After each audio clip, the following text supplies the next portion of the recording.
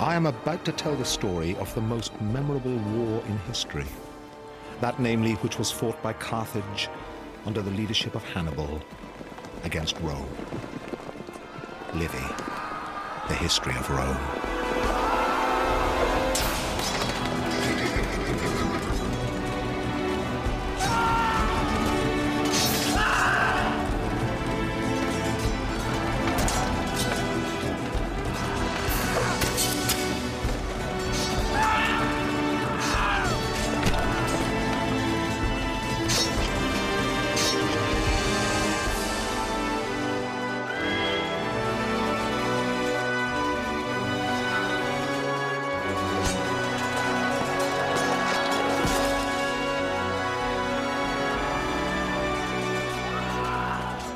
Hannibal the Carthaginian was one of the greatest generals the world has seen. No one before or after him could take on and defeat the Roman legions with such contemptuous ease. I think Hannibal's genius really had three main components. First of all, he was a wonderful tactician. He knew how to handle different types of forces and maneuver them on the battlefield. Secondly, he was very good at motivating his men, even disparate forces from different countries, and getting them to endure privations and to fight very well for him. And third, he had insight into the minds of his opponents. He could think what they were trying to do, he could exploit their blunders and use them against them.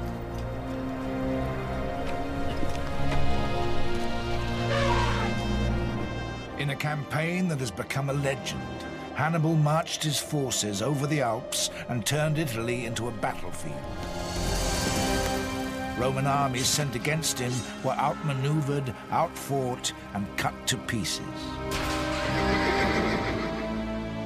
Hannibal was something really quite exceptional as far as they were concerned, and I don't think they really expected to have to deal with a wizard in the way that they had to deal with Hannibal.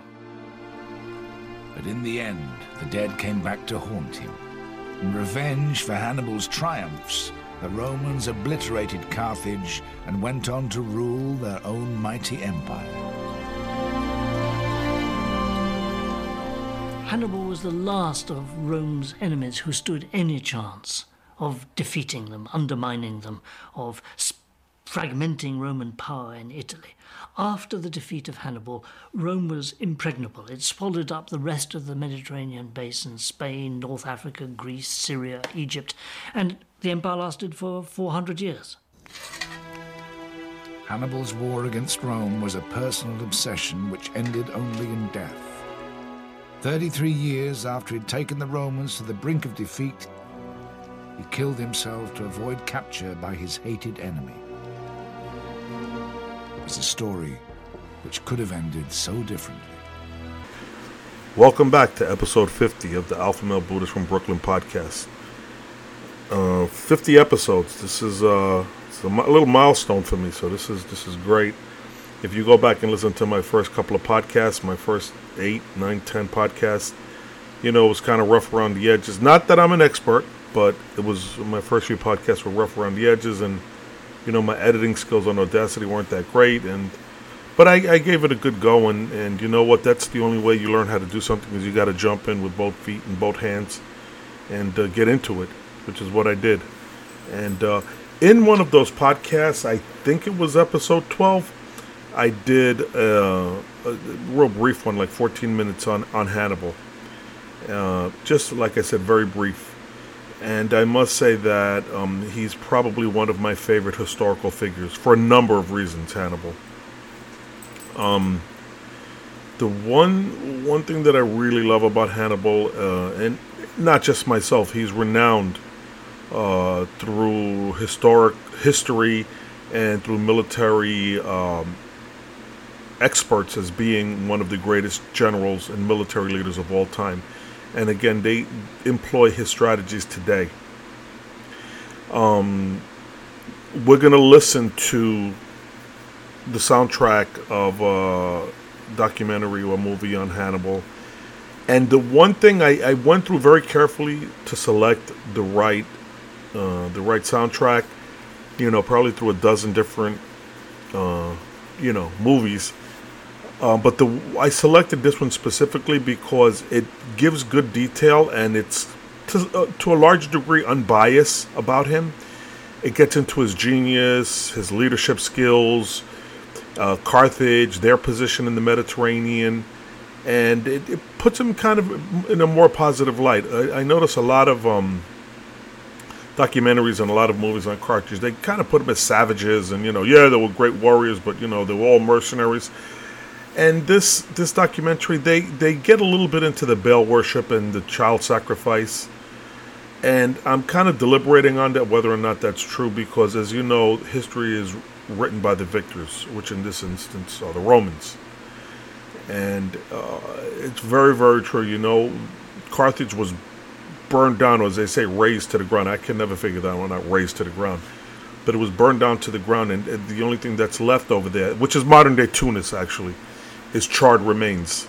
And there's really nothing. They said that they burned it to the ground and salted the ground, and they've just blotted out Carthage completely. So the Romans are actually, Livy and Herodotus, these are the people that, wrote this history. And we're going back like to 216 BC. So to get to the facts of it, Hannibal Barca was the son of Hamilcar Barca, who was also a great general in Carthage.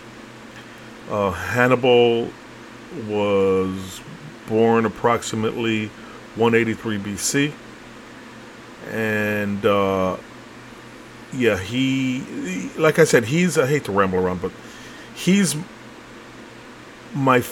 pretty much one of my favorite historical figures, as I said, for a number of reasons. Just the skill level that he had in all aspects of leadership, such as his ability to understand terrain, to know terrain, topography, and to get advantage on the ground. A lot like Alexander, he was really good at that too. Again, like Alexander, he fought. He was a warrior. He would get in there, jump in, and fight, and with his men, and set an example and prove, lead by example.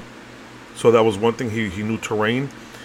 The other thing was he was a real strategist in that he knew how to employ different strategies, exploit his enemy's weakness, and just a tremendous tactician, technical, and very highly intelligent. And then the other intangible that he had, as I would say, the void. He had the ability to predict and be able to read his opponents and his enemies' minds, what they're going to do, their next move. And he was pretty much always right in doing this. He's a tremendous historical figure. As I say, it's really worth looking into Hannibal and give it a good unbiased look, because, as they say, believe none of what you read and half of what you see. So, yeah, like I said, history is written by the victors. The Romans were the winners, and they wrote the history of Carthage. But not really, because we know that he almost overthrew Rome in their own peninsula, in their own land, Hannibal, when he came over with the elephants. And so they're going to get into it a lot in this documentary. You're going to hear the full story of what this battle was, the Second Punic War, because the First Punic War was Hamilcar Barca, Hannibal's dad, and this is the Second Punic War. So again, Hannibal, tremendous man, especially that strategy that he employed in Cannae in 216 BC. That and the way that he invaded Rome. And in essence, what happened with Carthage at this point was Rome and Carthage came up pretty much at the same time. Roughly, they both started their civilizations right around 700-800 BC. And initially, Carthage had the upper hand because they were merchants and they would trade, and they had pretty much the whole Mediterranean covered, especially the Western Mediterranean. And they were legend to have been trading past the Pillars of Hercules, which is Gibraltar, going out into the Atlantic Ocean, along the coast of Africa and Spain, over there by Cadiz and out there in the Atlantic Ocean. And again, they were tremendous merchants, and they were tremendous seamen, highly skilled in doing this, highly skilled in trading and negotiating and conducting business. Rome, on the other hand, were warlike people, and their thing was military, and their skill was just killing and conquering and military strategy, but by force and by volume and by numbers. But they were very good at what they did. Romans were also renowned for building and creating civilization, but it's just a very interesting juxtaposition between the two civilizations. But anyway, Carthage realized that Rome was rising up very quickly and that they had to deal with Rome, otherwise they were going to be subjected to Rome. So what Hannibal in essence ended up doing was putting together an army and an assault on Rome. And what he did was this is the legendary battle where he gathered all the elephants and all the different soldiers from different areas, from Gaul and from Iberia, Spain, and North Africa and Algeria and all over. And one of his skills also is that he had the ability to get mercenary men, people that had nothing to do with him, that they were just paid soldiers, and he would motivate them to just be legendary fighters and work as a cohesive group. That's true leadership. So Hannibal realized that he was going to have to deal with Rome. So what he did was he decided to surprise them and do it on his own terms. And the way he surprised them was that legendary battle where he took his men and elephants across the Alps in the winter to descend into the Italian peninsula and make an assault on Rome, which he did. He actually lost a lot of his men, but actually along the way he had a lot of men follow him and get on with him because he had so much respect as a leader, and his ability and his proudness. So long story short, he made that assault, and you're going to see this in the movie, but he came down and almost overthrew Rome, and they were not able to deal with him. And I forget how long he was there. I think it was 3 or 4 years that he was just running around right outside of Rome in southern Italy, and they could do nothing with him. They offered him gold and they offered him riches, and for him to leave, and they would make assaults on him, and he'd just wipe out all of the attempts to remove him. Militarily, they couldn't, and strategically, they couldn't deal with Hannibal. He was too much. So at one point, I mentioned this in the first podcast, the Romans put together a strategy where they gathered, I believe, 70 to 80,000 men, and Hannibal scouts caught wind of this and brought it to his attention and said, hey, Rome's going to make an assault, and they're gathering 70 to 80,000 men to wipe us out. This is the Battle of Cannae, one of the greatest battles ever. Hannibal, at this point, said to his men, he said, listen, I better make the right plan, otherwise we're all going to get wiped out. And it's legend that he stood up the whole night drawing plans in the dirt with a confidant of his, with a partner of his, going over different types of strategies and how he was going to deal with this tremendous number of men. I believe he had about 30,000 men, 40,000 men, and they're coming at him. I think he had like 30,000, and they're coming at him with 80,000 men.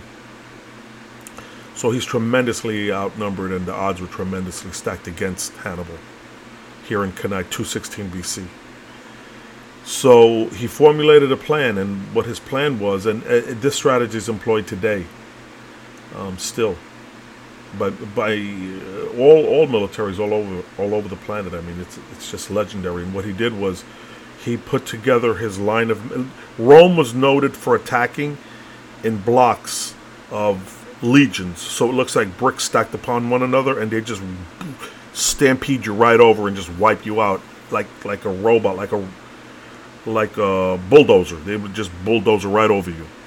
What Hannibal did was ingenious, and he set up a line of men like in a crescent shape, with the with the crescent shape, kind of like the shape of a bowl, and picture the legions walking into this crescent shaped bowl, into it, and into the center of it. So what Hannibal did was he told the men in the middle, he put his weakest troops in the center and his more skilled troops along the flanks and his cavalry along the flanks. He told the men in the middle, as the Roman legions pushed, started to bulldoze over them, to give ground and to step back and pretend to be fighting, but to give ground so that they can get pushed back, so they can get enveloped and encircled by Hannibal's army, because that way he would negate their numbers. He would just encircle them, and in that way, if they became encircled, only the Romans at the perimeter of that circle would be able to fight, which means that they're all negated.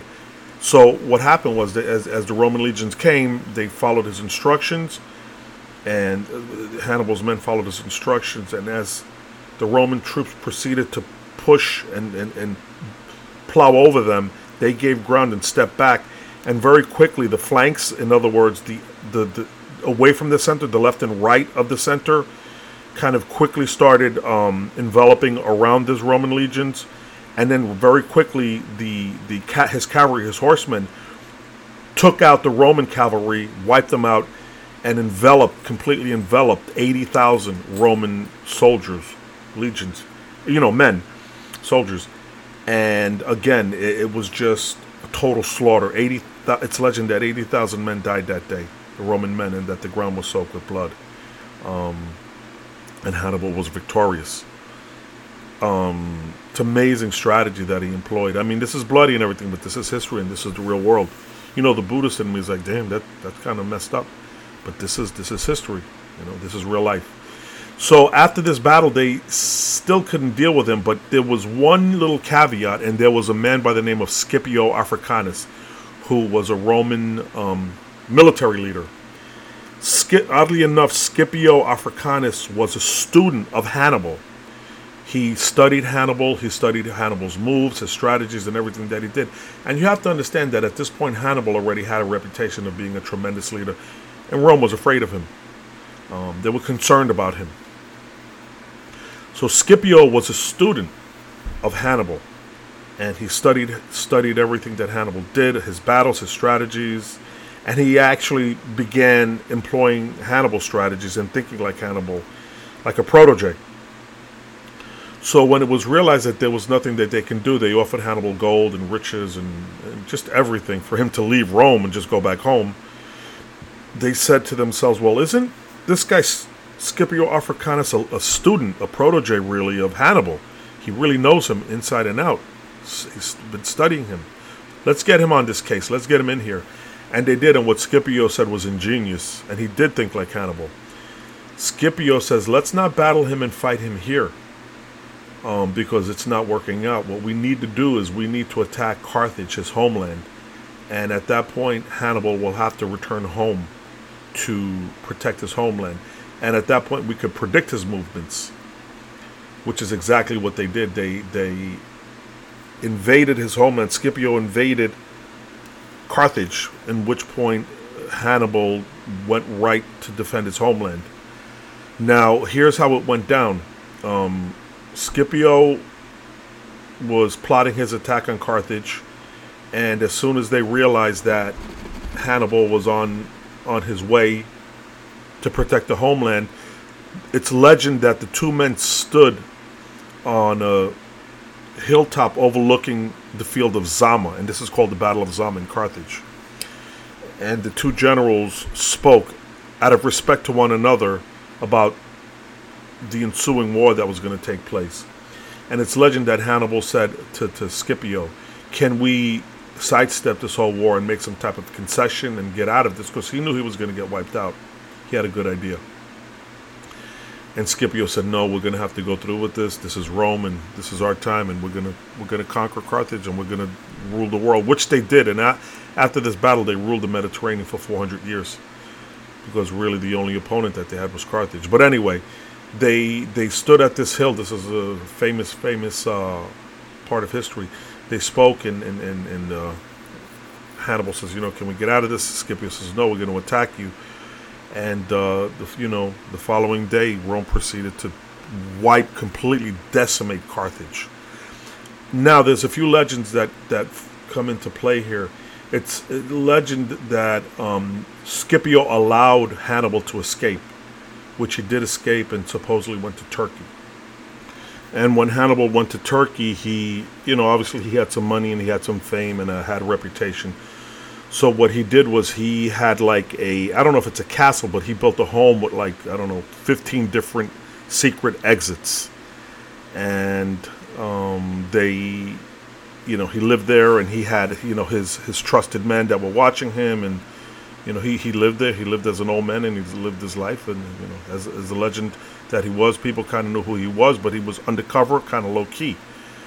And so at one point, the Romans found out where he was, and for some reason, all of his men began disappearing. His guards began disappearing.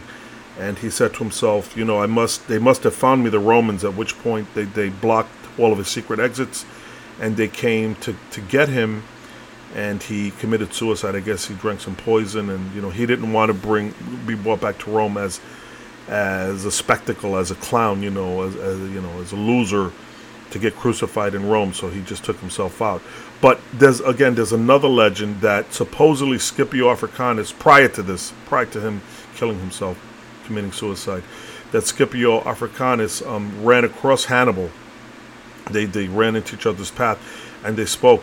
And it's alleged that Scipio Africanus said to Hannibal, who is the greatest general of all time, military leader, general of all time? To which Hannibal responded, Alexander the Great, which is the right answer, 100%. So Scipio said, who is the second greatest general of all time? Fishing for a compliment, thinking that Hannibal was going to say, well, you, Scipio, because you defeated me. But no, Hannibal was too good for that. Hannibal, to his question, when Scipio asked Hannibal, who's the second greatest general, Hannibal responded, well, if I were to have beaten you in Zama, Scipio, I would have been the second greatest after Alexander the Great. So, in essence, what he did was he gave Scipio a backhanded compliment, not telling him that he was the second greatest, but that Hannibal himself would have been the second greatest if he would have defeated Scipio, which is a compliment. He's putting Scipio as the second greatest ever. It's just interesting. There's so much richness regarding Hannibal and the way he was, but tremendous dude, tremendous leader, epic general, epic leader. So yeah, we're gonna get into. I rambled a little bit, but I'm really, as you can tell, I'm into Hannibal. All right, so let's get into it. We're gonna listen to this, and hopefully you get some value out of it, some edification out of it. And it runs a little over an hour. I think it's about an hour and 15 minutes. But it's one of the better better stories, better tellings, renditions of Hannibal's story. So yeah, let's get into it.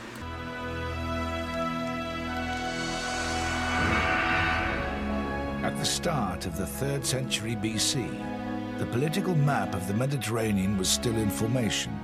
In the west, the contest for domination was between Rome and Carthage on the North African coast. Of the two, Carthage, on the site which is now Tunis, was the more formidable. It had become rich by dominating the trade routes of the Mediterranean and controlled supplies of tin, silver, and gold. In the 3rd century BC, Carthage was one of the richest, if not the richest, Mediterranean power. And there were two bases of Carthaginian wealth. One was the trade, the commerce. The other basis of Carthaginian wealth was the fertile land of North Africa. And in the 3rd century BC, they were exporting wheat. Some Carthaginian wheat reached Athens, for example, and olive oil, and also probably wine. Rome, founded at roughly the same time as Carthage, around 800 BC, was the upstart city. Its power was built not on trade, but on its ruthless citizen army. Rome was a society passionately devoted to war at all levels. Among the aristocrats, you could gain prestige only if you were a victorious general. You could get a triumph only if 5,000 of the enemy were killed in a single battle. And among the lower classes, among the peasants, somewhere between 15 and 50% of young men had to serve in the army, anything from 5 to 7 years. Everyone was concerned with killing, with defending themselves, with violence. Carthage, by contrast, was a sea power which maintained a massive fleet to protect its trade routes around the Mediterranean. These harbours are totally man-made and hidden behind the city walls. 300,000 cubic metres of soil were dug out to make the 2 artificial harbours. The outer rectangular harbour housed the merchant fleet. This port protected the military harbour. The only way into the circular port was through a narrow passage which, in times of war, could be blocked with chains. These dry docks could accommodate 220 warships at one time, and they enabled the Carthaginians to maintain the fastest fleet in the Mediterranean. A British team of archaeologists discovered some of the foundations of this magnificent structure that is more than 2,000 years old. I'm in one of the 30 ship sheds on the island, and the ships were drawn up from the sea in the foreground up these ramps to stand on them, and the hulls of the ships slid on the timbers here, laid at intervals down the ramp. Now this ramp is of course reconstructed, but it's based exactly on the remains that were excavated here. These timbers were found exactly where they were, just a little bit lower, as charred remains. This is a slightly unusual ramp in that it has a special extra facility of these little chambers or pits. This is in fact a careening ramp where workmen could get down once the hull of the ship was hauled up and careen the ship's hulls or scrape off the barnacles and other incrustations on the hulls. The Carthaginian merchant class were not predisposed to war. Traditionally, they'd used their wealth to hire mercenaries. In Rome, they faced an enemy with a quite different attitude to life. The Carthaginians were a commercial trading empire. They thought very much in terms of profit and loss. They used military forces for benefits. When the costs exceeded the benefits, they were willing to make peace. The Romans were much more a farmer people who took an all-or-nothing attitude. When they got into wars, they expected to win. They would fight on, even in adversity, and when they prevailed, as they almost always did, they would expect the opponents to be utterly subdued. By the time Hannibal was born in 247 BC, the two nations had already been at war. Rome had won, and the Carthaginian merchant class who controlled their assembly had settled for peace. The treaty forced them to give up territories in Sicily and Corsica, and they had to watch their empire shrink further as Rome annexed Sardinia. But more significant still was that the First War had cost them control of the seas. But the Carthaginians were still a threat, and not just militarily. To Romans, they were an alien race from what we would call the Middle East, with strange gods and cruel ways of worship. There were two very important and rather different elements in ancient religion, one of which was to adore a deity, and this was usually done by making a very precious and beautiful statue and putting it inside a beautiful and lavishly built building. And this, of course, is very familiar to us in the form of Greek and Roman temples. The other, which was particularly favoured by the Carthaginians, was to engage in a collective act of sacrifice. We must imagine there was an altar on which animals, and in some cases young human beings, might have been sacrificed. Now, we know that this temple in Roman times was dedicated to Saturn, and Saturn is the equivalent of the Carthaginian god Baal, and Baal was the most important god for giving sacrifices, and it was to Baal and his consort Tanit that in Carthage the babies were sacrificed in the sanctuary there. Legend has it that when Hannibal was a boy, he was taken by his father to the temple of one such god, Melkart, and there made to swear undying hatred of Rome. His father, Hamilcar, was from the aristocratic Barca family, soldiers who despised the merchant class for their appeasement policy.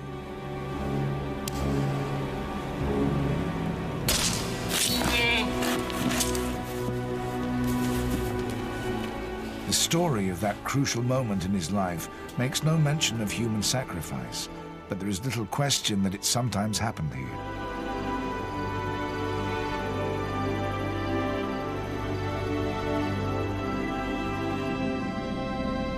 In this sanctuary, archaeologists have uncovered chilling evidence of the part it played in Carthaginian life.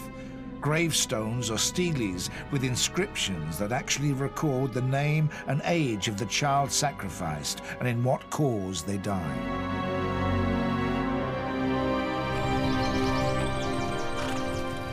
Whether or not Hannibal's obsession with Rome started like that, it was reinforced by an extraordinary childhood as a boy in a soldier's world. At the age of 9, he was taken to Spain, where his father's army was stationed. It would be nearly 40 years before he saw his homeland again.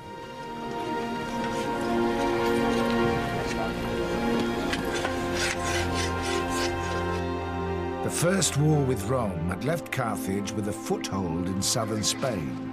Hamilcar wanted to consolidate their hold on it and lay the foundations of a new empire to make up for the lands the merchants back home had given away. The Mediterranean really consists at that time of power blocks. There's Egypt, Syria, there's Greece, Italy, Spain, and North Africa. Each has roughly the same population, 3-6 million. And Spain was particularly powerful. It was politically fragmented, but it had a huge resource, silver mines to make money. And money was the strength with which you could pay armies. And we know the silver mines were active, curiously, because of recent research in the Greenland ice cap. Basically, you drill through the ice cap and you can get Roman levels, and you can find lead pollution. Lead and silver are mined together, and you can estimate the volume of lead-silver mining in Spain in the 3rd century. They were very busy. A lot of silver was mined. It was a huge resource that Carthage had captured. Throughout his teenage years, Hannibal lived a soldier's life at his father's side. It was a masterclass in the skills of leading an army. The immediate task for the Carthaginian expeditionary force was to tighten their grip on the Iberian Peninsula. But no one was in any doubt as to who the eventual target was: Rome. In 229, when Hannibal was just 18, his charismatic father, Hamilcar, was killed in battle against Iberian tribesmen. On his death, command of the army passed to his son-in-law, Hasdrubal. Hasdrubal could see the military genius of his young kinsman and put Hannibal in charge of the cavalry, vital experience for the years ahead. 8 years later, Hannibal took another step closer when Hasdrubal paid the penalty for punishing one of his subordinates by torture. In that sword thrust, Hannibal's moment had come.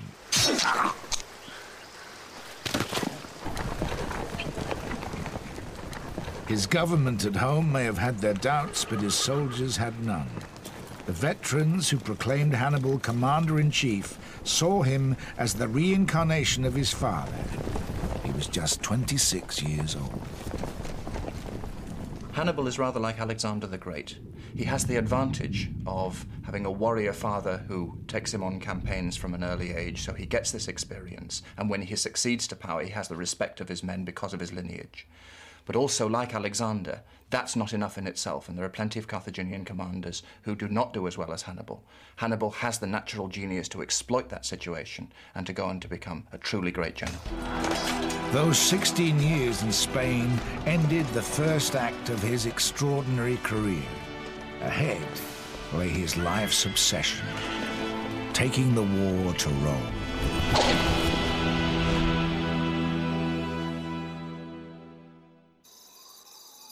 Unlike Athens or Rome, Carthage has left few traces. What has been excavated 2,000 years later offers just a few glimpses of its greatness.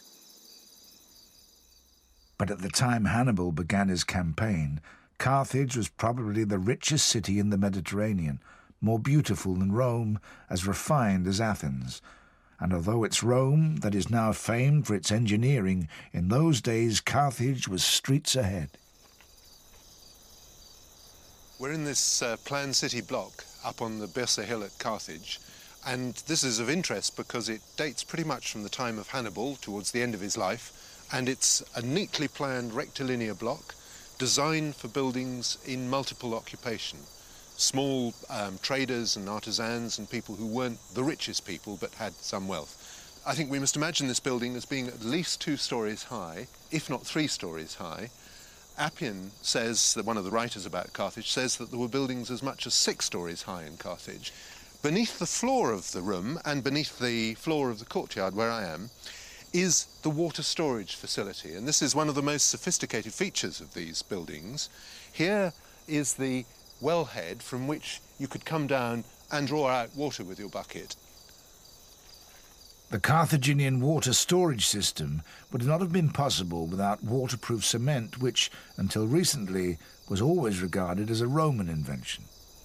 The other feature, where in many ways Carthage was at least the equal, if not ahead of the Romans at this stage, is in the waterproof mortar which lines the side of the cistern. This one is about 7 meters deep, I think, and about 4 meters long, which means its capacity would be about 30 cubic meters. This sophisticated water collection system used in everyday life was the most highly developed in the world. Rome at that time was a city at the head of a confederacy of southern and central Italian provinces. It was growing fast, but was still a long way from being the imperial power it later became. The north had only recently been conquered, and the Gauls who lived there were still troublesome and rebellious.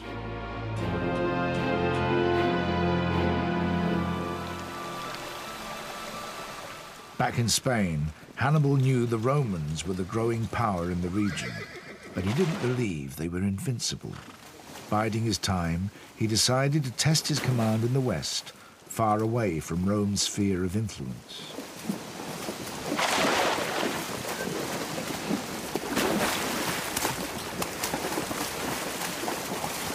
Hannibal took his army up to the river Tagus. Facing him was a much larger force of Iberians. Legends report that, crossing secretly at night, he took the enemy by surprise and had victory in his pocket by lunchtime with few losses.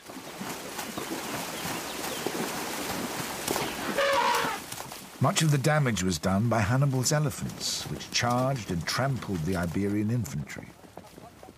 Elephants were the Carthaginians' special weapon, normally docile creatures.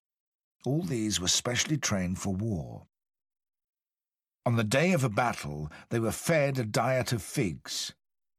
This provoked a skin allergy similar to human eczema, which made them bad-tempered and hostile. They were also given alcohol, which encouraged them to charge into enemy ranks. Hannibal wins his first battlefield victory by using the terrain, sheltering behind a river against this massive Spanish tribesman, and also using combined arms, his elephants and his cavalry, to discomfort the enemy infantry. Both of these, the use of terrain and the use of different forces, are foretastes of what is to come later against the Romans. News of Hannibal's victory travelled back to Rome. In response, they strengthened an existing treaty with the city of Saguntum.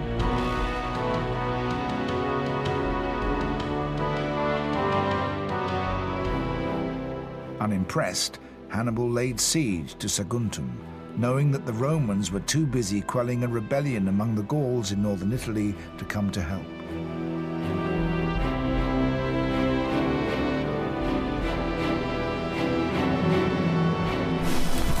After 8 months, the city fell. The inhabitants were raped and murdered, their possessions looted. The protection of Rome had counted for nothing. Saguntum is important in several ways. It's a key city which Hannibal must take if he's not to have an enemy behind him were he to move against Italy. It gives Hannibal a taste of the problems of conducting a siege, even against a relatively minor city. It was too much for the Romans. They sent ambassadors to the Carthaginian assembly and demanded that Hannibal be handed over to them to face Roman justice. The merchant leaders of Carthage were not looking for trouble. This was a demand too far. They said no, and the two rivals were once again at war. Hannibal was about to spring his first surprise. Instead of waiting for a Roman army to attack him, either in Spain or Africa, he was going to attack Italy direct. His object was to carry the war to Rome itself and destroy them before they could destroy Carthage. The Romans were overconfident. They believed that they simply needed to invade Spain and Africa, win a victory, and the war would be won. They had control of the sea since the First Punic War. They'd seized it from Carthage. That was the normal way to move such long distances. Therefore, the idea that Hannibal would take a large army through unconquered tribal territory over two great ranges of mountains to attack them in their home base of Italy must have seemed unthinkable. But thinking the unthinkable was Hannibal's trademark. His genius was to see that Italy was Rome's most vulnerable spot. Not only was their coalition of Italian towns still loose, but in the north, the Gauls who lived south of the Alps had only recently been conquered and were ripe for revolt.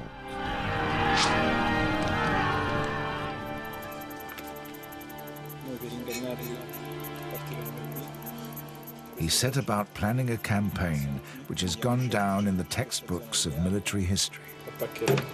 Hannibal takes exactly the actions that we would expect of a modern general to prepare for his expedition. He gathers intelligence, he attempts to make allies along the route, and he also takes care to safeguard his own territories in Spain and Africa by leaving his subordinates and troops sufficient to defend them.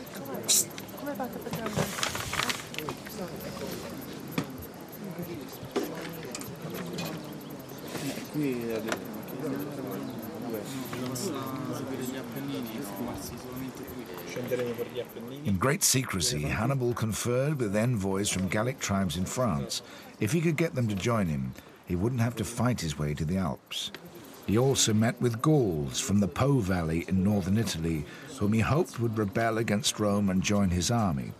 His eventual plan was to get the whole Italian coalition to defect to his side. Only in that very year, 218, the Romans had established two new colonies on the Po, and he wanted to know what sort of a welcome he would have if and when he arrived. And it was when his agent sent to northern Italy returned to his capital at Cartagena in Spain with a favourable report that he finally decided to move off in June.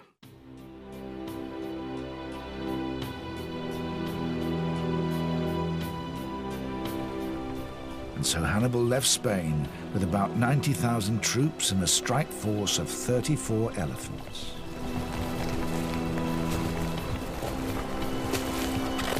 The first stage of his march was through northern Spain and over the Pyrenees.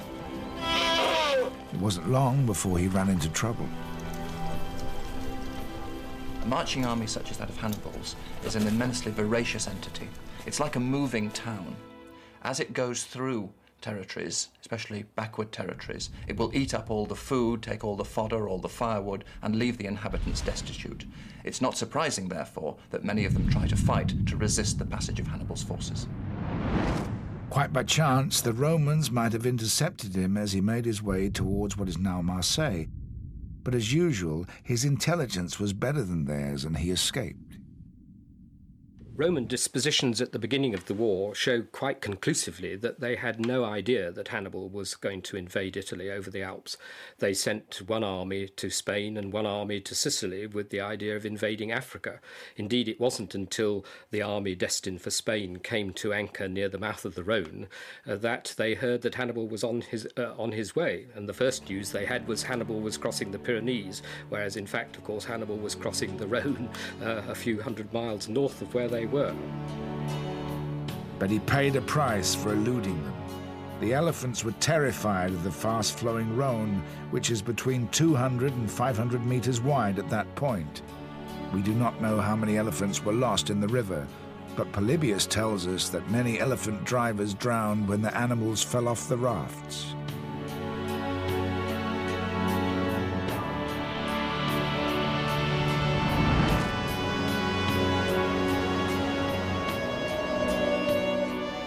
Over 5 months had passed since he left Spain, and it was autumn when he began to climb into the mountains.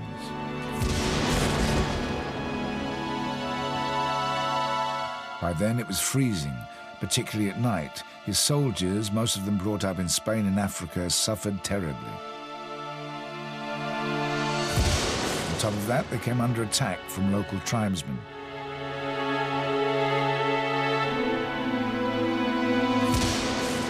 Most of the elephants died during that crossing of the Alps.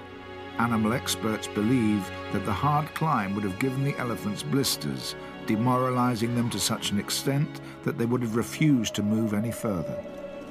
In the freezing elements, their blood temperature would drop and they would have died of hypothermia. I think it's amazing even now to think how an army could have crossed the Alps. And Hannibal didn't just take the easy way along the coast road. He went 300 kilometers from the Marseille coast up to Grenoble and through the Alps in late autumn with his army, with his elephants. He had some allies, but he also had hostile tribes to go through, and suddenly to arrive in North Italy near Turin. Wow, the Romans must have been just amazed. I don't think they had any idea that this would happen. But Hannibal's army was in poor shape. Tens of thousands of men and thousands of horses had died on the journey to Italy.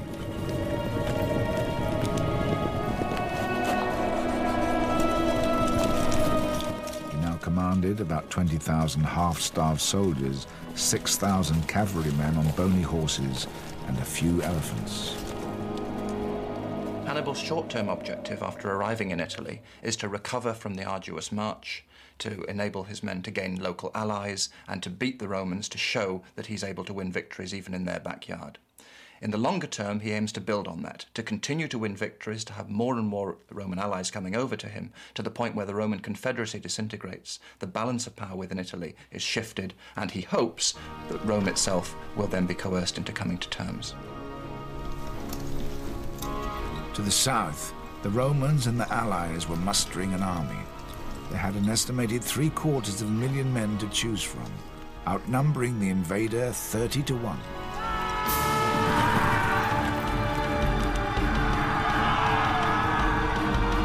But Hannibal's forces were growing as the rebellious Gauls flocked to his side, 5,000 cavalry and 10,000 on foot. The historians who told Hannibal's story saw it from the Roman point of view. He is crafty, deceitful, and cruel. But even they acknowledge his extraordinary genius for motivating men. Livy tells the story of how he converted this exhausted crew of mercenaries, regulars, new recruits, and hangers-on into a fighting force. With so many languages under his command, plain words were useless. Instead, he set up some unmistakable theatre. Livy describes how prisoners of war taken in the Alps were given an option: fight for freedom or be slaves for life.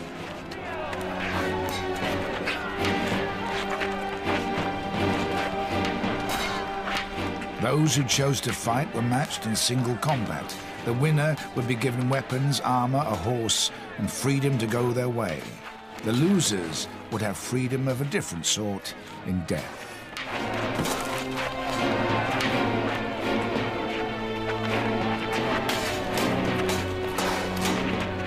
The message to his army was clear.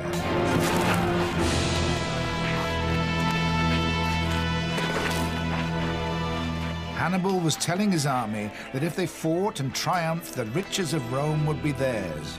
If they died in battle, they would be spared further ignominy. But if they did nothing, only the misery of slavery awaited them.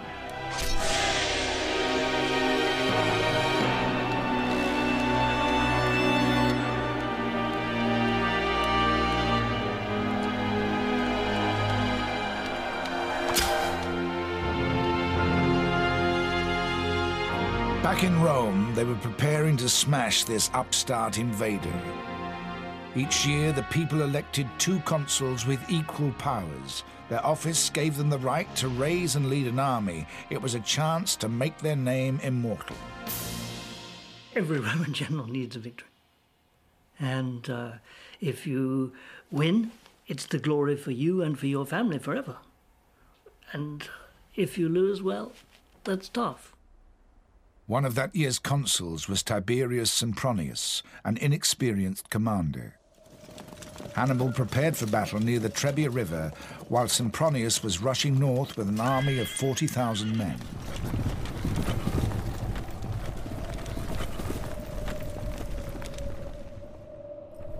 His younger brother Mago was put in charge of 2,000 men and told to hide in an overgrown riverbed. The plan was for them to spring out when the battle was on and take the Romans from behind. For that to work, the Romans had to be drawn into the fight exactly where Hannibal wanted.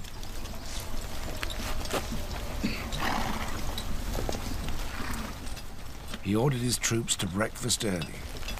The light cavalry was sent to harass the Romans on the other side of the river and then feign defeat. Hannibal was banking on the Romans chasing them as they retreated, and the plan worked. By the time the Romans had crossed the icy Alpine River and formed up on the other side, they were already at a disadvantage.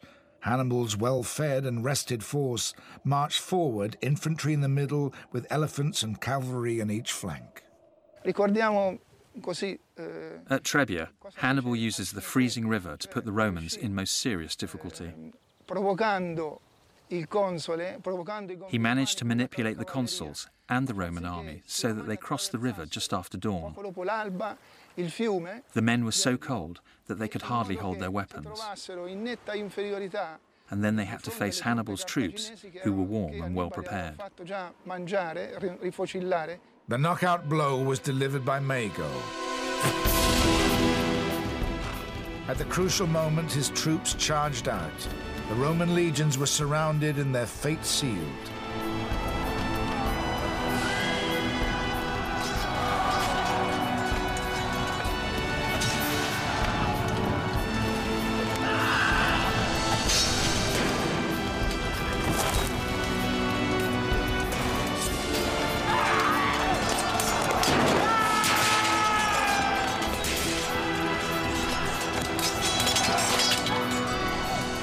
Hannibal's few remaining elephants caused chaos in Roman cavalry ranks. The smell of the elephants made the Roman horses panic and bolt. In fact, the Battle of Trebia was the last time elephants played any significant role in Hannibal's Italian campaign. But the little they did was enough to enhance the message that went back to Rome. 20,000 Romans died that cold winter's day. Hannibal wins the Battle of the Trebia by a combination of tactics which are characteristic of his generalship. He makes sure that the Romans are fighting on an empty stomach. He has ambushers who come out behind the Romans at the critical moment, and he uses his cavalry and his elephants to encircle the Roman army and all but annihilate it. The effect of this on the Romans is that they are shocked, of course, to see that their main army has been defeated, but they have plenty more forces, and it does not initially dent their resolve to confront Hannibal and beat him the next time.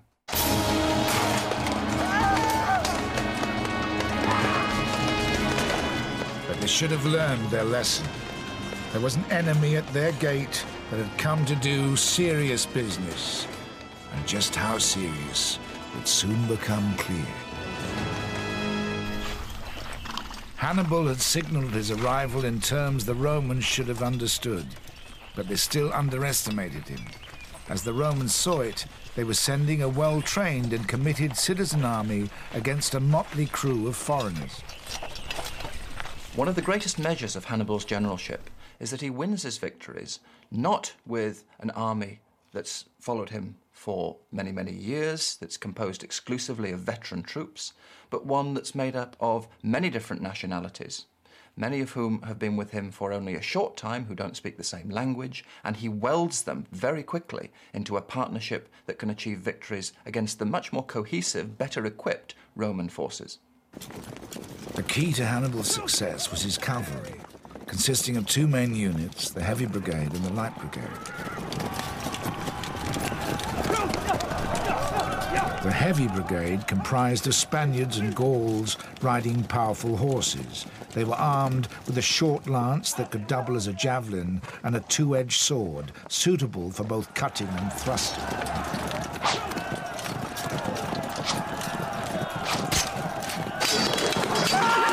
The Numidian horsemen from North Africa formed the Light Brigade. This elite corps was the best cavalry of their age. They had very light and basic weapons consisting of a few javelins, a dagger, and a short sword. The sword was terrifyingly effective in the hands of these horsemen. When the Numidian cavalry attacked fleeing infantry, they would often slash the hamstrings of the unfortunate enemy, immobilizing them and taking them out of the battle. The helpless men were left to die a slow, agonizing death, or were finished off later.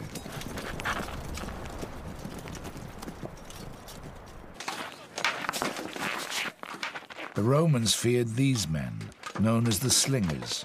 They hurled stones and lead bullets at their enemies with deadly accuracy. They would open fire in the early stages of any conflict, withdrawing to join the light infantry before the major engagement took place. The main body of the infantry was drawn from North Africa, Libya, Spain, and Gaul.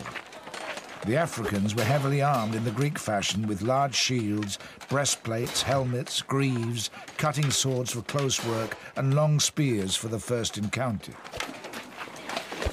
The Spanish troops used a short double-edged sword, equally useful for cut and thrust. Some of the men also carried a curved saber.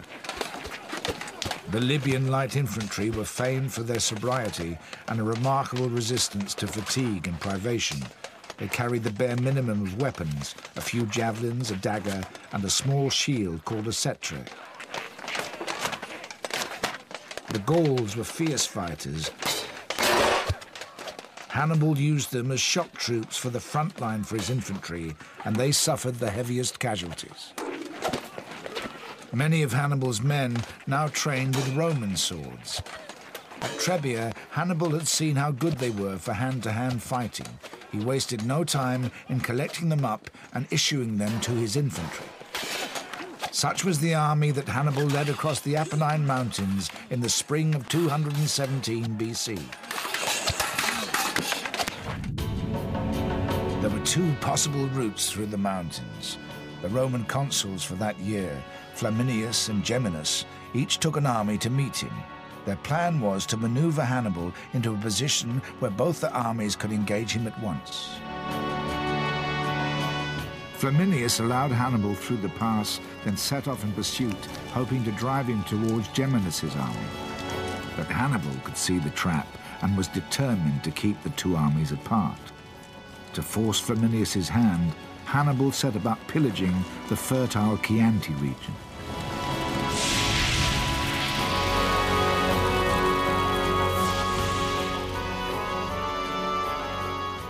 As soon as Hannibal saw Lake Trasimene, he knew it was the perfect location for an ambush. 2,000 years ago, the water level was higher than it is today. This path, called by locals Malpasso, Bad Step, was almost at the water's edge. Malpasso was the only way through a small valley surrounded by steep hills on one side and the lake on the other. Hannibal positioned his troops in the woods around the small valley. He then ordered a party of his men to make camp on the furthest hill and, as night fell, to light as many fires as they could. The trap was sprung. As soon as the Romans saw the fires in the distance, they assumed that Hannibal's army was trying to escape. In the case of Trasimene, this was an area which, as Livy says, was naturally made for ambushes. The trick here was that no general really expects to be ambushed when he's in command of something like 25,000 men, as Flaminius was. Indeed, he probably thought, if anything, that Hannibal was walking into a trap rather than himself. It was an ambush on a gigantic scale, and one finds it difficult to think of a parallel in military history for one on such a scale.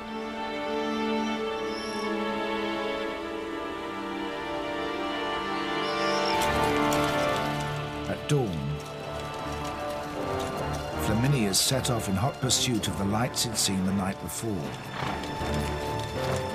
20,000 men and 5,000 horses marched 2 by 2 down the narrow path into the valley.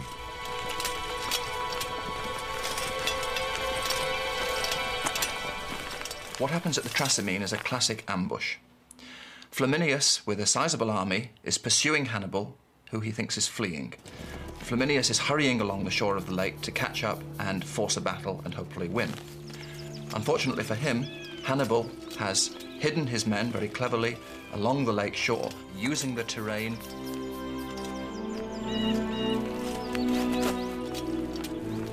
Incredibly, Hannibal's army of 35,000 men waited silently as 25,000 Romans filed past just meters away. Among them were Gauls whose families had been massacred 2 years before by an army under Flaminius's command. They were itching for revenge. The Carthaginian cavalry sealed the trap by blocking the end of the path. When Hannibal was ready, he gave the order to attack.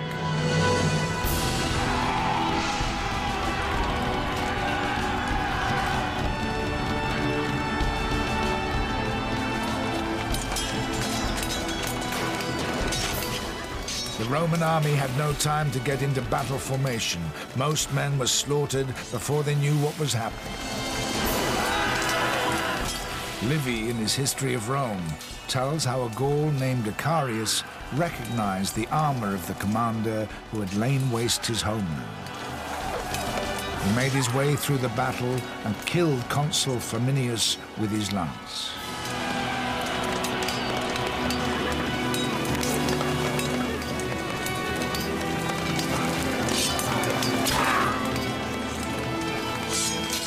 Neither his corpse nor armor was ever found. News of the ambush reached Geminus too late. He sent 4,000 men to help, but they were cut off and destroyed. The remnants of Flaminius's army were driven back by Africans, Spaniards, and Gauls to the shores of the lake. Unable to retreat any further, they were massacred in the water or drowned under the weight of their armor.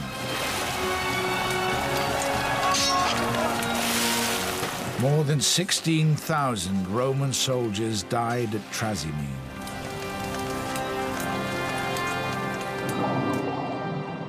Hannibal's great achievement at Trasimene is the scale of the ambush which he pulls off. Ambushes are common in warfare between forces of a few dozen men. What Hannibal does is to conceal an army of several tens of thousands on a hillside and to enforce such discipline that they do not give their presence away by noise, by a premature attack, despite the nerves they must have felt. It's a great tribute to his own eye for ground and to the discipline which he can encourage in such an army. The other thing Hannibal wanted to encourage was the disintegration of Rome's Federation of Italian cities. Because it wasn't happening as fast as he expected, he gave orders that prisoners of war should be treated leniently, as long as they weren't Roman. We are told that he released his Italian and Latin allies, telling them to go home and tell their fellow countrymen that he had not come to Italy to fight them, he'd come to fight Rome on their behalf. And this suggests that the linchpin of his strategy was to try to win over Rome's allies to his side, in effect to fight Rome with her own strength. Archaeology has revealed what may be another interesting insight into this strategy. Trasimene is on Etruscan land. There are signs that after the battle, the Carthaginians went to great lengths to make the site safe for local people. In the 1950s, a series of ditches cut into the landscape were discovered.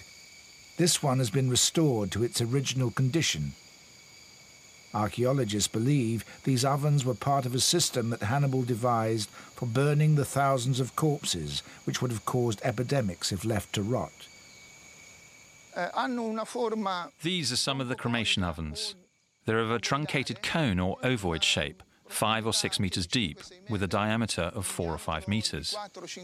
According to the archaeologist Susini, they were used for burning the bodies of soldiers who'd fallen in battle. The Carthaginians used a simple method. They would lay tree trunks and branches across the top and put the corpses over them. Then fires would be lit in the pits underneath. The heat and the flames would consume the bodies, and then the ash would collapse into the bottom. Then the whole process was repeated again and again.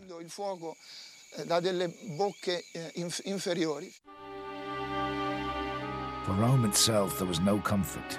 News of so many deaths and yet another defeat caused utter chaos. The population fell into a state of abject depression.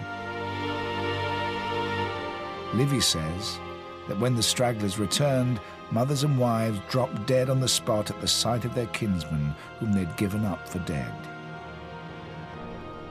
They did not know there was worse to come.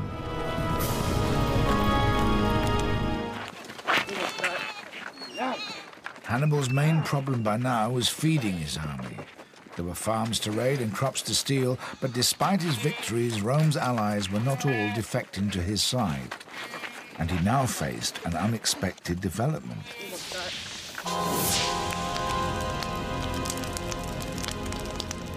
An enemy that was scorching its own earth. It was the strategy of Quintus Fabius Maximus, who was now in charge of the Roman war effort. His plan was to fight a guerrilla war, harrying Hannibal without engaging him in a large battle. By burning the countryside and leaving no crops for Hannibal to steal, Fabius wanted to starve the Carthaginians into giving up. The strategy worked, but for the Romans, it was success of the wrong kind. Roman honor and glory depended upon fighting, upon winning battles.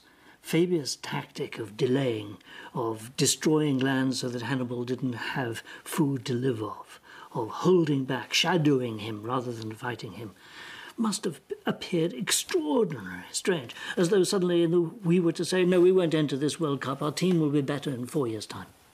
It would be unheard of. We must go and fight. And so it wasn't just the aristocrats in Rome. It was that everyone must have carped and sneered and said, you're a coward, you must fight. That's the Roman tradition. So they nicknamed Fabius the Delayer and let Hannibal off the hook. The Romans are their own worst enemies. They are very uncomfortable with this Fabian strategy of delay, especially because it means their own farmlands being ruined by Hannibal while they stand back and do nothing. Therefore, after a few months, new consuls come into power who decide that the best way to tackle Hannibal is through traditional Roman means, amassing a vast army in an open field and crushing him. Early in the summer of 216 BC, the food situation was getting desperate for the Carthaginians. Hannibal's solution was to come here, to a Roman army grain store at Cannae in the far south of Italy. Hannibal captured this fortified town, restocked his supplies, and prepared to meet his enemy face to face on the open battlefield. On learning that the Carthaginians had captured the Cannae supply depot, the newly elected Roman consuls led 2 massive armies to annihilate Hannibal once and for all. Their force consisted of 86,000 men. Hannibal had 50,000. But the Romans still didn't understand what they were up against. The Roman army was still fighting in a very archaic way, relying on the strength of the group, while Hannibal, who came from a very different background, had Alexander the Great as his role model. Hannibal fought using a combined force of cavalry and infantry, with one force supporting the other. These tactics were totally incomprehensible to the Romans. The Romans were confident that in the open battlefield they would prevail by sheer weight of numbers, but once again, Hannibal used the terrain to help him. He set up his camp with his back towards the wind known today as the Lebecchio, so that the Romans would receive its dust-laden gusts full in the face. He then put his master plan into action. Perhaps the most amazing part of Hannibal's achievement at Cannae is that his encirclement occurs not with a larger army than the Romans had, but with an army only about half their size. It's a battle that has gone down in the annals of military history, still studied by budding generals today. Cannae was Hannibal's masterpiece. As the two armies lined up, the Roman plan was simple: to use their superior infantry numbers to punch through the much weaker Carthaginian line. But Hannibal had cleverly placed a screen of slingers and javelin throwers in front of his infantry, and they won the first blood of the day when the Roman consul Aemilius Paulus was severely wounded by a missile hurled from a slinger. The skirmishing had another function: to obscure the layout of Hannibal's forces from the Romans. It put his tough Gallic foot soldiers in the centre to take the brunt of the attack, but held his crack African infantry slightly further back on each flank. Near the hills were his Numidian cavalry, up against a more or less equal force of Roman light cavalry. Near the river were his heavy cavalry of Spaniards and Gauls. They outnumbered the Roman heavy cavalry 3-1. Hannibal's plan was to draw the Roman attack towards the shallow crescent of Gauls at the centre of his line, so as the armies closed, the African infantry on each flank held back slightly.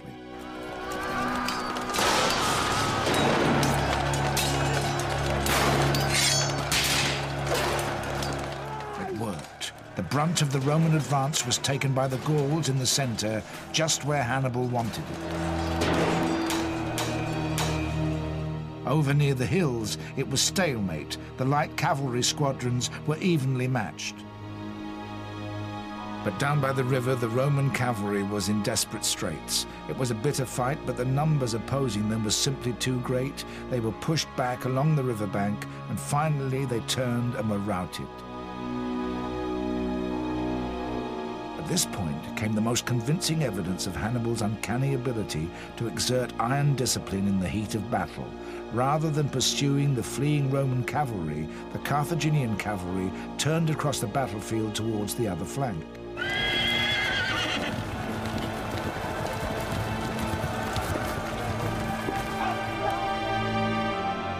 In the main infantry battle, the Romans in the centre appeared to be winning. Hannibal's crescent formation flattened out as more and more Romans were drawn towards the weak spot in his front line.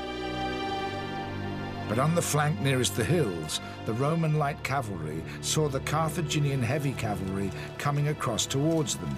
Fearing that they would be trapped, they turned and fled. The Numidians followed them to make sure there was no rally. But Hannibal's plan was working.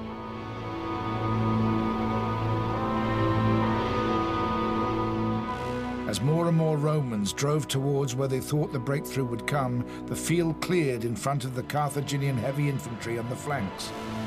Suddenly, the Romans were being encircled. They found themselves being assailed from three sides at once, bunched together with no room to swing their swords. Not only that, but Hannibal's heavy cavalry now turned and attacked the rear of the Roman infantry. The Romans were now being attacked from all sides. They were still numerically stronger, but they were caught in a vice, and the battle became a massacre.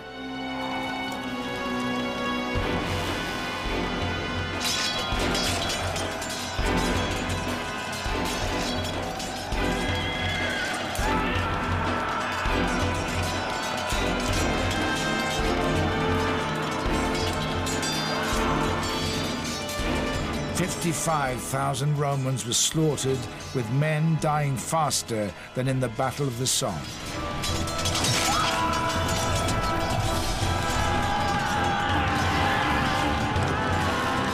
The ancient historian Polybius describes in graphic detail the fate of the Roman army. As the outer ranks continued to fall, the rest were gradually huddled in and surrounded. They finally all were killed where they stood.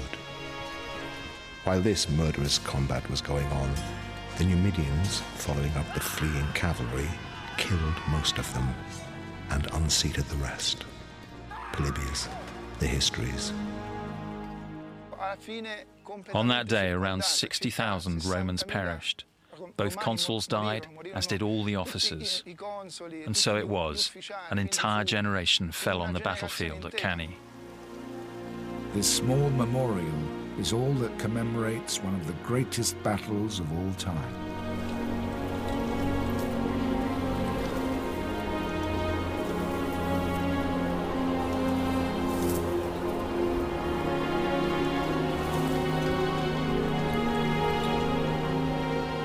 No general has killed as many of the enemy in one day as Hannibal did at Cannae.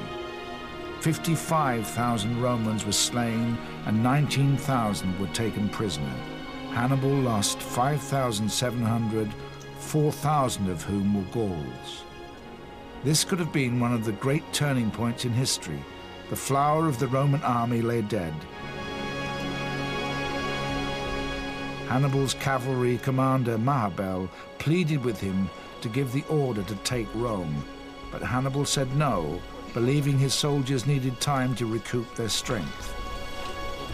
Mahabel was disgusted. According to Livy, he said to his leader, "You know how to win a fight, Hannibal, but you do not know how to use your victory." And with some irony, he exclaimed that it was proof that the gods were wise. They gave you many gifts, not all. One of the greatest questions of the Second Punic War is what would have happened had Hannibal marched on Rome straight after Cannae to exploit the victory. It's rather like saying, what if the Germans had invaded Britain straight after their unexpected triumph over France in 1940? As in that case, it's primarily a psychological rather than a physical question.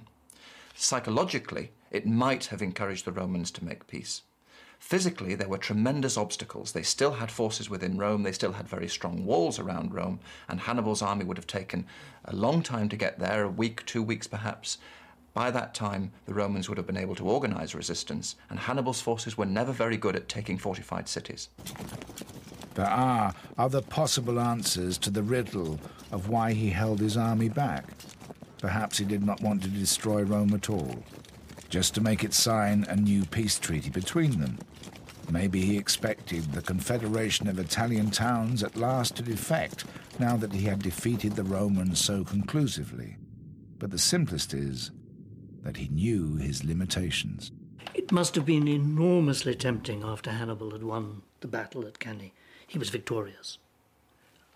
But he had only 26,000, 30,000 men. And how could he possibly march against a city like Rome? 150,000 people, fortified, all the citizens were defended. There was no way in which he could possibly take a town as large as that.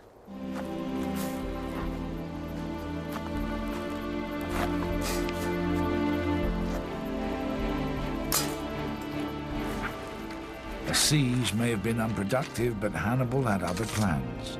According to Livy, he ordered his troops to take all the rings they found on the fingers of dead Romans and put them in a sack. The sack was given to Mago, Hannibal's youngest brother. "Deliver them to the Carthaginian Senate," said Hannibal, "with a message from me."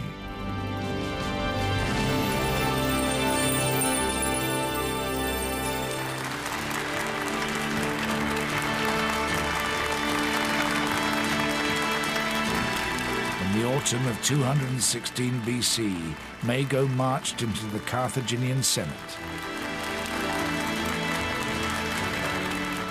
He proclaimed to the jubilant crowd, "Hannibal has just destroyed the Roman army.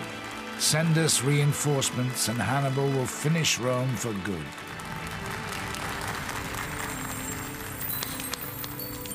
To prove his point, he poured the thousands of signet rings that had been hacked from the fingers of dead Roman soldiers onto the Senate floor.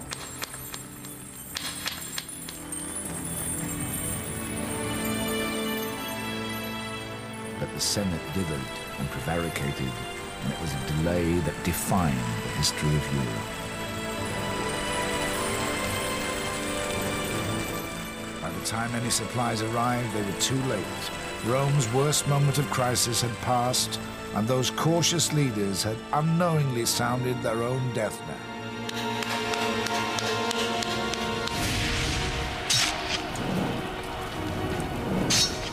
Before long, the Romans would wipe Carthage off the face of the land. Their revenge was so absolute that scarcely a trace of their civilization remained. More than 2,000 years later, archaeology has dug some clues out of the ground. But above ground, just one building outside the city is all that's left to give a sense of what the world has lost. This is the only building in North Africa which has stood from Hannibal's time to the present day. And this is the tomb of a local chieftain, a guy called Ataban. He was alive almost exactly at the same time as Hannibal. So this is a monument that Hannibal himself would have been very familiar with. It's very interesting as a piece of architecture because it shows exactly the mix of cultures that the Phoenicians, the Carthaginians, took in their architecture. It looks quite Greek. I mean, at once one can see the fluted columns on the second story of it, Ionic columns there, lifted directly from Greece, and the whole masonry of it, the rather finely cut stone blocks, and particularly the alternation between the very tall courses of stones and the rather squat, thin ones, this is Greek. But then there are also other elements here which are Egyptian, and in particular, on the ground floor here, there are these capitals in the corner which have a little volute, and just above, instead of a normal cornice, there's a hollowed out cornice, which is very much a feature of Egyptian architecture, as found on Egyptian temples. And at the very top of the whole thing is a lion on top of the pyramid, symbolizing the sky.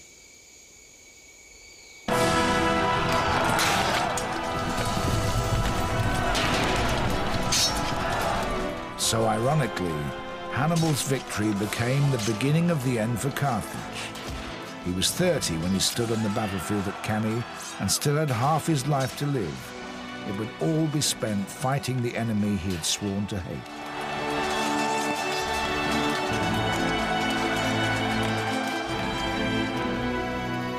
The time would come when he would look back on his life and realize that for all his brilliance, he had failed.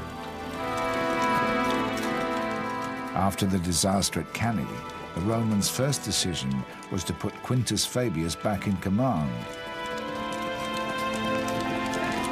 Now everyone realized that the tactics of delay and harry were the only means to confront a tactical genius like Hannibal. It took them more than a decade, but eventually the Romans fought their way back through a long and arduous guerrilla war. How on earth did Hannibal manage to hang on in Italy for 13 years after the Battle of Cannae? He must have been desperate, miserable, unable to fight a real battle, the Romans refusing to face up to him in a large battle in Italy, and the Romans having the sense to open a second front, to attack Spain, which was the only place from which he could be reinforced. Hannibal must have known that his dream was ending. Even then, his power base in Spain was under threat, while Rome's among the towns of Italy was holding firm. The lack of commitment from Carthage itself was fatal. Even those who had witnessed his triumphs knew now that time was on Rome's side. Hannibal's greatest strategic failure was that he did not encourage the scale of defections which he had hoped for among the Roman allies. I think his miscalculation was for two reasons. First, that he perhaps expected the Roman Confederation to be as weak as the Carthaginian alliances proved to be when the Romans invaded Spain and Africa.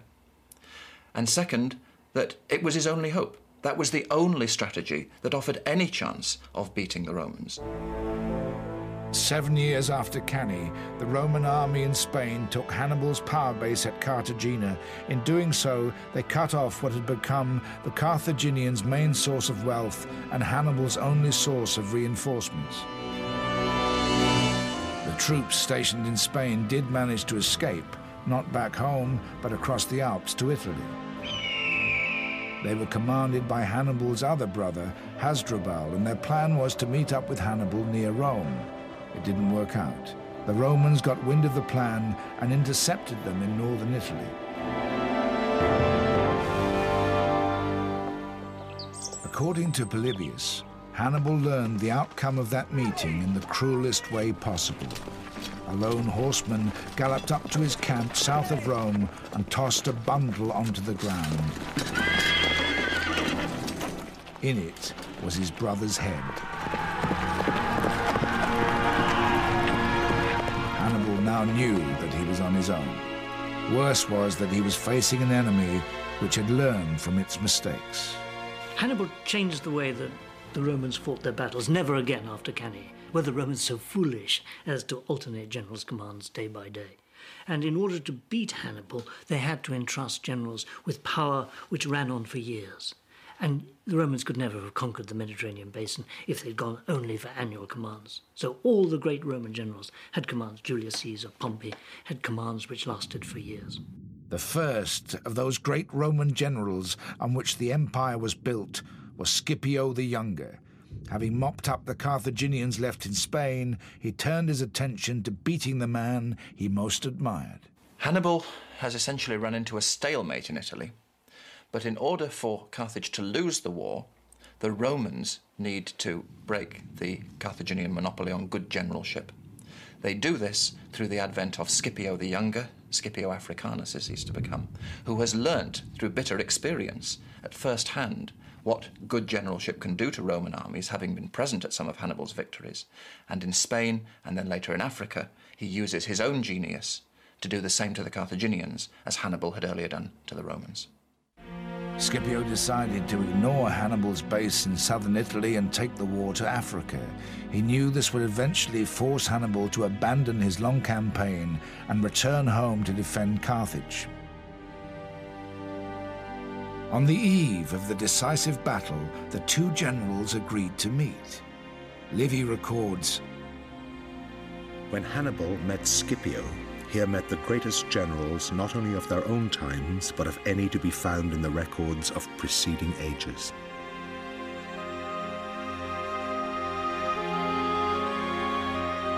Scipio held the trump card. He'd done a deal with Hannibal's Numidian cavalry. For the right money, they'd agreed to change sides, and Scipio needed time for them to arrive from Libya. It was a coup worthy of Hannibal himself, and a mortal blow to the Carthaginians. When the two sides met in battle at Zama, not even Hannibal's genius could save him from defeat. The year was 202 BC. The Second Punic War had lasted 16 years. Zama is the Waterloo of the Second Punic War. Hannibal loses it for two reasons. First, he faces for the first time a general as good as him. Just as Napoleon faced Wellington at Waterloo, Hannibal faces Scipio at Zama. Secondly, the quality of the armies has shifted. The Roman army is still dominant in heavy infantry, but these are very experienced troops who've been through 20 years of war, and now they have cavalry allies which give them cavalry superiority, similar to that which Hannibal had enjoyed at Cannae. And it's that cavalry superiority in the end which enables Scipio to prevail. The Carthaginian peace party quickly settled with Rome, and for good measure exiled Hannibal from the city when he tried to challenge for political power himself during the shaky peace that followed the war. The immediate reason for Hannibal's exile from Carthage was a combination of his involvement in politics and trying to stamp out corruption, thereby making enemies, and Roman pressure on Carthage because, of course, they wanted to make sure there was no resurgence of Carthaginian power under a great leader like Hannibal. Rome, for its part, went from strength to strength. It was Hannibal's tragedy that his long feud with Rome would end in his own city's humiliation and the greater glory of Rome. Rome's war with Hannibal marks a watershed in the evolution of the Roman Empire.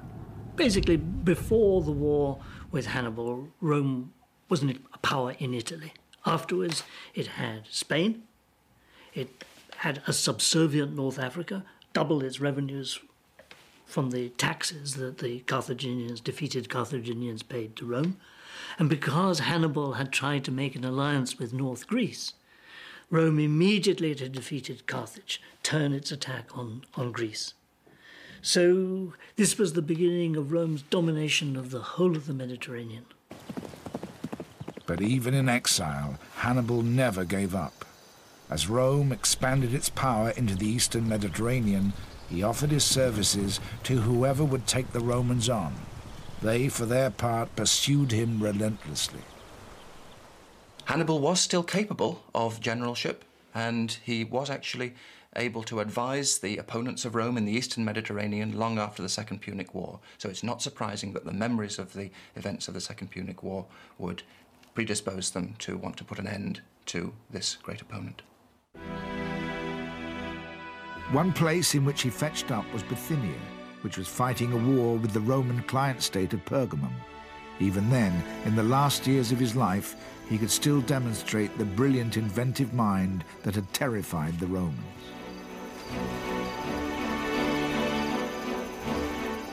The battle was to be at sea. It occurred to Hannibal that in ships where oarsmen were naked, and that even the marines had little clothing, nothing could be more fearsome than the explosion on board of bombs of poisonous snakes.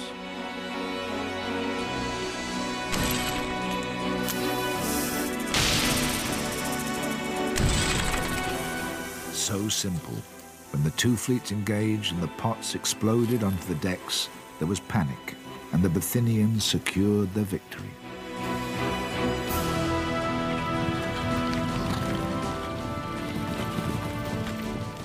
Romans did not ignore warning signs like that. On hearing of Hannibal's involvement in the battle, they sent an army to capture him. Eventually, he was cornered in the Bithynian village of Labissa. Hannibal was 63. The soldiers of the enemy he'd fought all his life were taking up positions round his villa. He knew their plan was to take him prisoner and take him back to Italy as the centerpiece of a Roman triumph.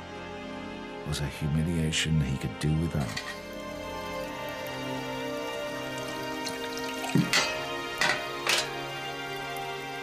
His final victory over them was to deprive them of that revenge.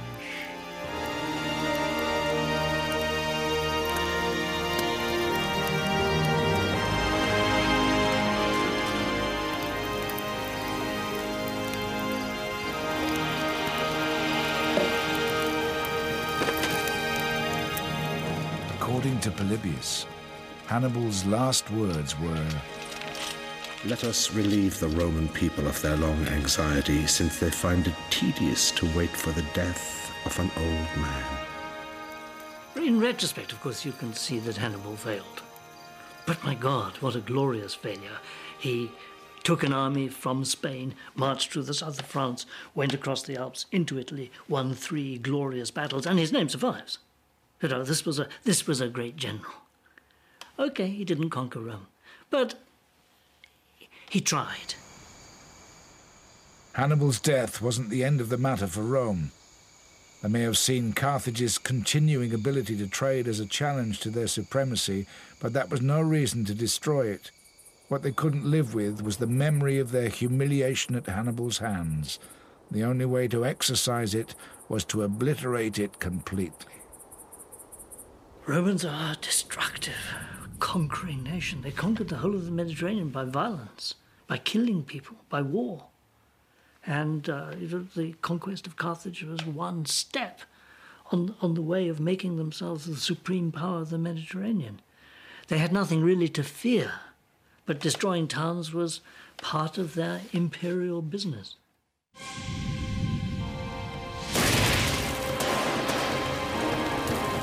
35 years after Hannibal's death, the Romans laid siege to Carthage.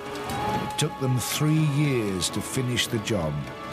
They entered the city, murdered 450,000 people, and then burned it to the ground. The ruins were ploughed over to express the final destruction. A curse was invoked with great solemnities upon anyone who might attempt to rebuild it. Of all that befell the Romans and Carthaginians, good or bad, the cause was one man and one mind: Hannibal.